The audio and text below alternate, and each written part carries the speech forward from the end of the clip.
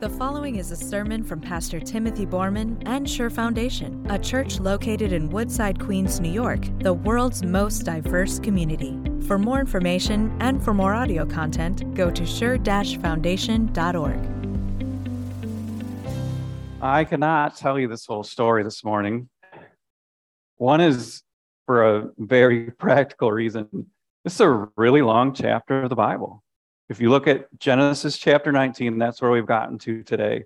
It is one of the longest chapters in Genesis 12 through 25, which is what we're covering little by little by little over these months. And so for that very practical reason, I can't tell you this whole story. But I can't even tell you this whole story of the verses that we're going to cover this morning. We have a little bit of a social contract here at church that this is going to be at the worst, at the very worst, like PG to PG-13, if we're going to rate it, right? And that's going to help our parents feel safe bringing their kids to church, and it's also going to help our kids, because I know that this is true, that the kids, they take these kinds of things to heart, and they think about them, and sometimes they wake up in the middle of the night with bad dreams, and you wonder, where do they get that from? And I often think that it's because of the media that they're consuming in one place or another, but we're not going to add into that here at church. So that's the first reason. But also adult minds don't necessarily need to wallow in this either. So here's what I'm going to do this morning. This is very strange. I've actually never done this morning. I'm not going to read the whole thing because I can't, but I will read parts of it. I'm going to read most of it, actually. What I'd like you to do, if you're able to read, then you're going to be able to follow along. And I'm going to leave a space in the story, okay, for just a little bit. And I'm just going to stop reading for as long as it takes in my mind to get to the next part that is in the right rating. Okay, does that make sense? So here we go. This is from Genesis chapter 19, and you're able to follow along in your bulletins, like I said. And also, if you're at home, you can pull out your Bibles. So here's what God's word gives us today. The angels arrived at Sodom in the evening, and Lot was sitting in the gateway of the city. When he saw them, he got up to meet them and bowed down with his face to the ground. "My lords," he said, "please turn aside to your servant's house. You can wash your feet and spend the night and then go on your way in the morning." No, they answered, "We will spend the night in the square." But he insisted so strongly that they did not go with him and entered his house. He prepared a meal for them, baking bread without yeast, and they ate. Before they had gone to bed, all the men from every part of the city, both young and old, surrounded the house.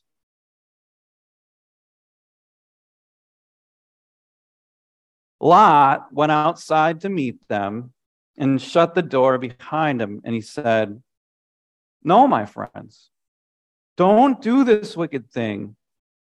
Look, I have 2 daughters.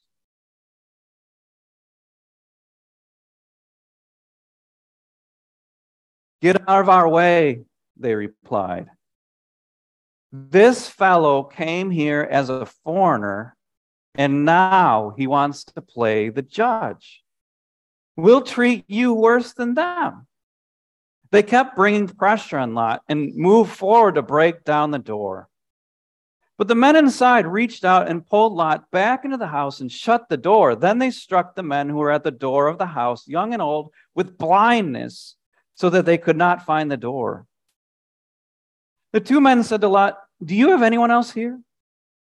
Sons-in-law, sons or daughters, or anyone else in the city who belongs to you? Get them out of here, because we are going to destroy this place. The outcry to the Lord against his people is so great that he has sent us to destroy it." So Lot went out and spoke to his sons-in-law, who were pledged to marry his daughters. He said, "Hurry and get out of this place, because the Lord is about to destroy the city." But his sons-in-law thought he was joking. With the coming of dawn, the angels urged Lot, saying, "Hurry, take your wife and your 2 daughters who are here, or you will be swept away when the city is punished." When he hesitated, the men grasped his hand and the hands of his wife and his 2 daughters and led them safely out of the city, for the Lord was merciful to them. As soon as they had brought them out, one of them said, "Flee for your lives. Don't look back and don't stop anywhere in the plain. Flee to the mountains, or you will be swept away." This is the word of the Lord.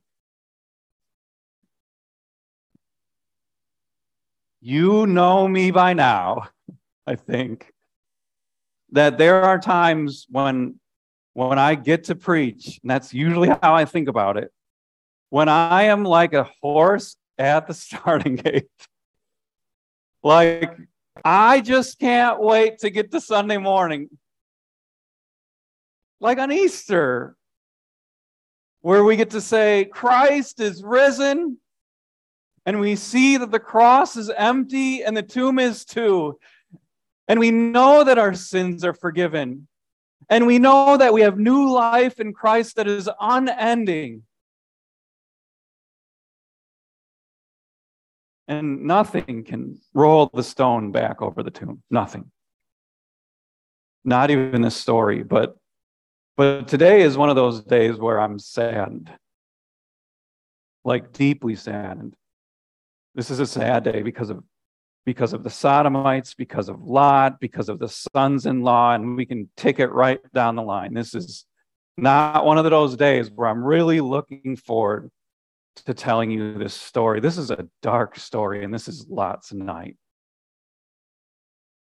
And it really is night.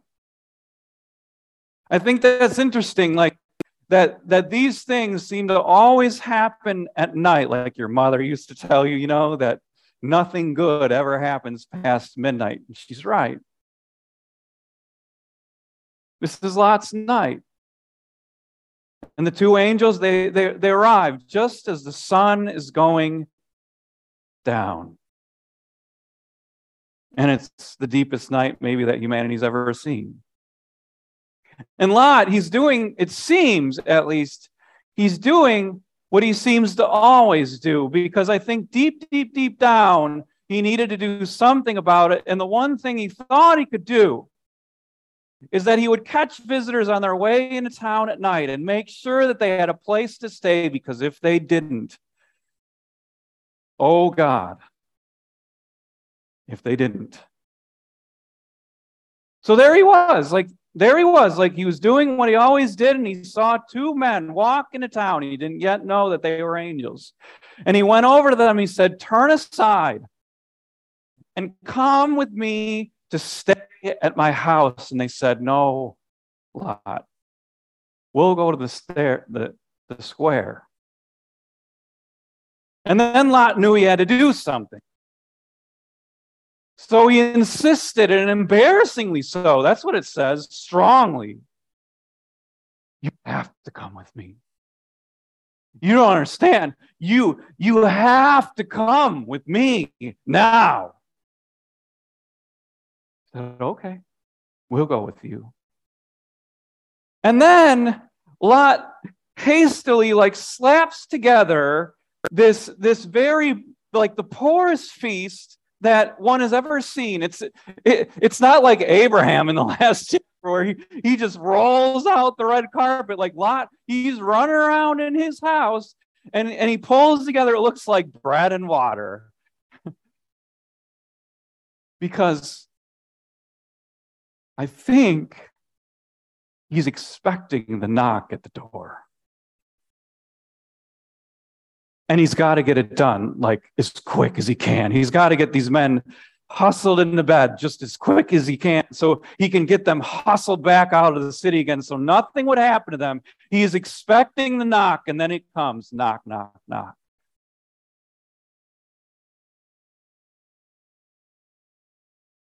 And all of this goes to show that I think that deep down, Lot is bothered by it all.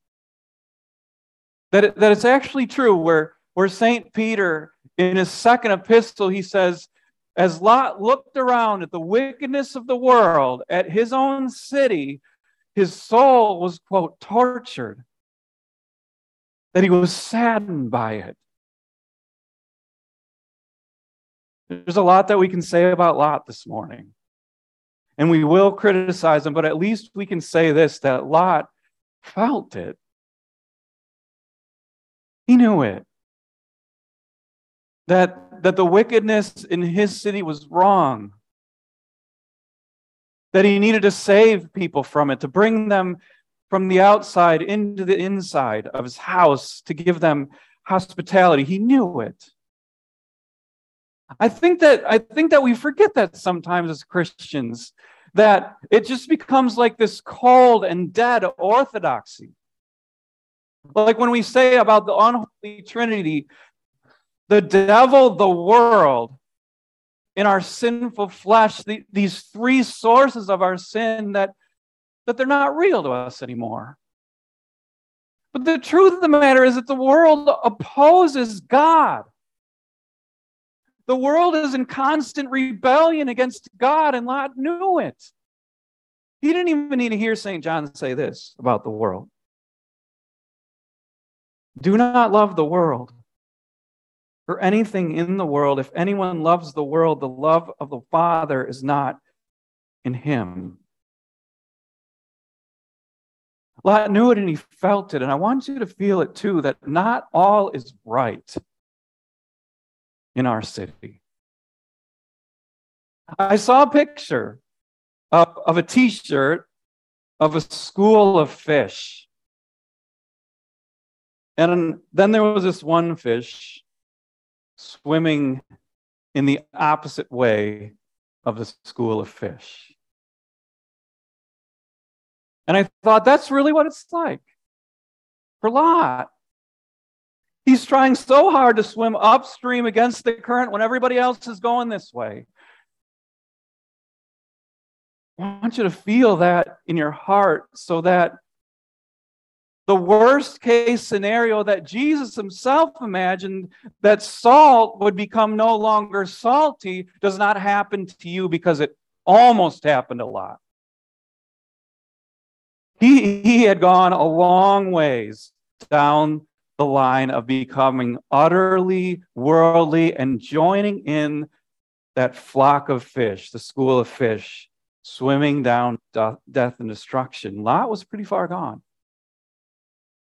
And he's definitely no paragon of virtue here. Like, when the knock comes at the door, Lot goes out to them. And there's an arrogance to him, like a pride to him, that somehow he can salvage this situation. And he thinks it to himself, and then he says it out loud, like, wait a second, these are my worldly friends. And he calls them that. He says, my brothers, my friends. That's how he addresses them. He says, we can fix this. And then he makes the most ungodly, disgusting, ugly counteroffer that you can possibly imagine. Here's my daughters. It's like he's inciting them further. And then he finds out that you cannot straddle the line between the church and the world. You just cannot. Like, it's kind of like sitting on a fence. You're going to get hurt. And he finds out that they actually never accepted him. They never loved him. And he was never a part of their community. He says, you're an immigrant here. That's what they said. You don't belong here. You never belonged here. And then they said something that resonates down to the day. You can't judge me. That's what they say. You can't judge me. That's what they say. Because he had. Lot had said, do not do this wicked thing. And my guess is, and irony of irony, supposedly he was saving the angels, but then the angels have to save him. They strike these men blind, and the angels pull him back inside. And Lot is left to contemplate the offer that he had made. I wonder, there's a part of me that wonders, like, did he Did he think about his dark night and what he had offered for many years to come? Like, why did I do that? How could I? How did I become so worldly, so much like them? And how had he?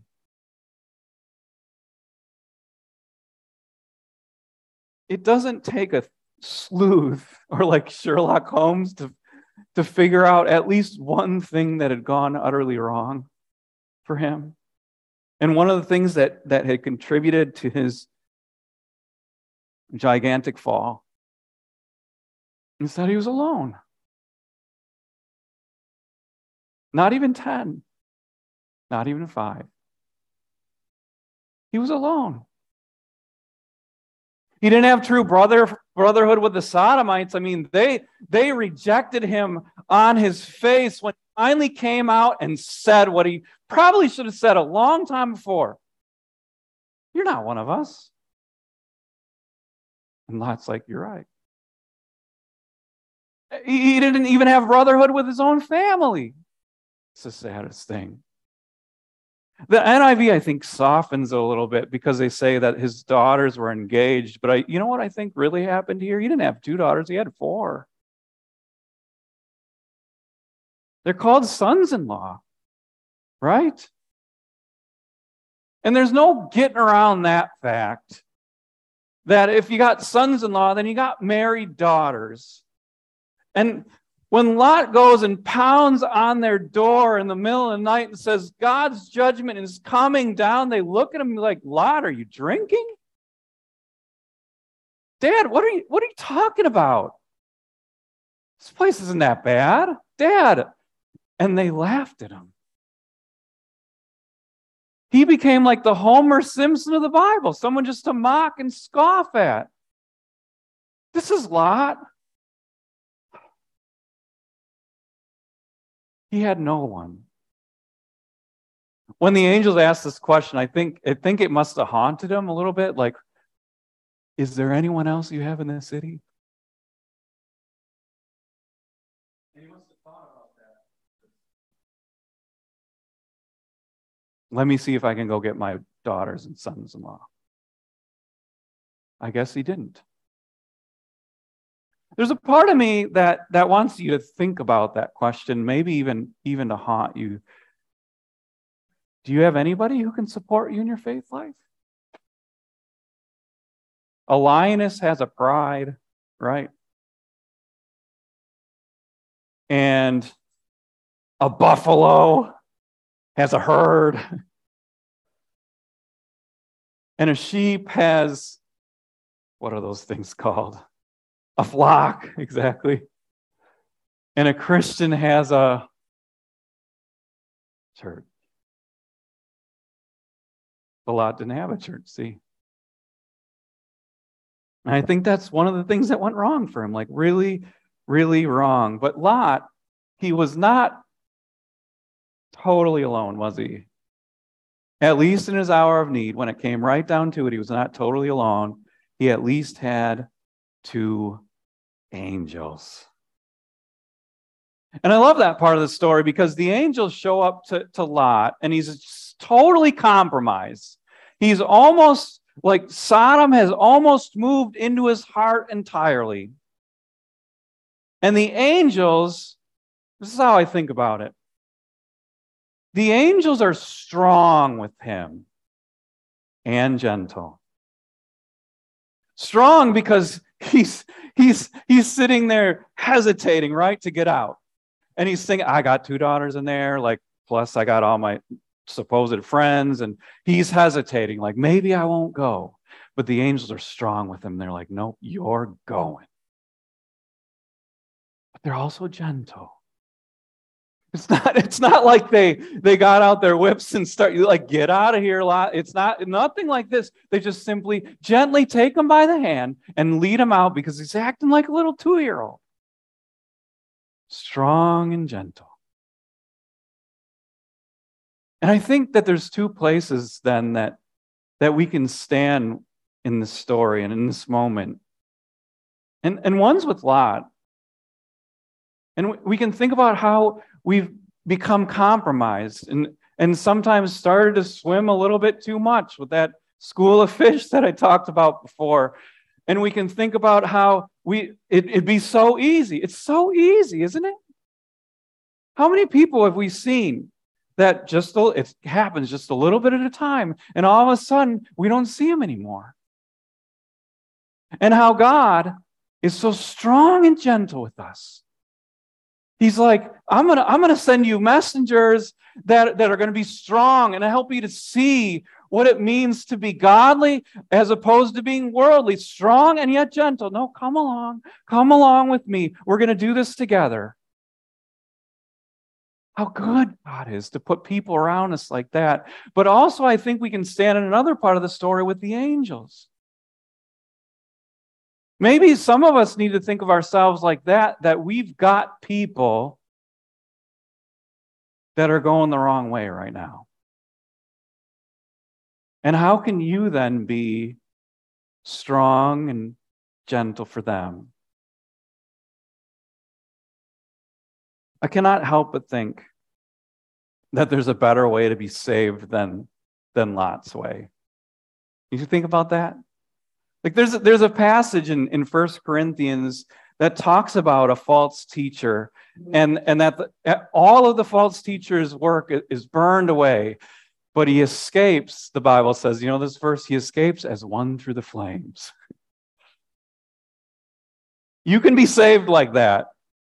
Lot was. Like literally, I wonder if Corinthians is referencing that. Like you can be saved as one through the flames. Like you lose half your family because he lost his wife and 2 daughters and he kept 2 that were utterly compromised. You can be saved like that. And God is that good, isn't he? That strongly and gently and through Jesus' cross, he will save us and forgive us of all of that unworldliness. We can be saved like that, but isn't there a better way? I think there is. Where whole families come together and worship. Where you can say, when the angel asks you, do you have anybody here? And be like, hold on a sec, I got some people. And even if I wake them up in the middle, they won't laugh at me because we've been together in the Word. We've done this together. We've been doing it for a long time. Isn't that the better way to be saved? I can't help but think that way. Not as one escaping through the flames, but as one grounded in Christ, crucified and risen for us. And that's my prayer for this church. That we would, in essence, form our own little school of fish. Right?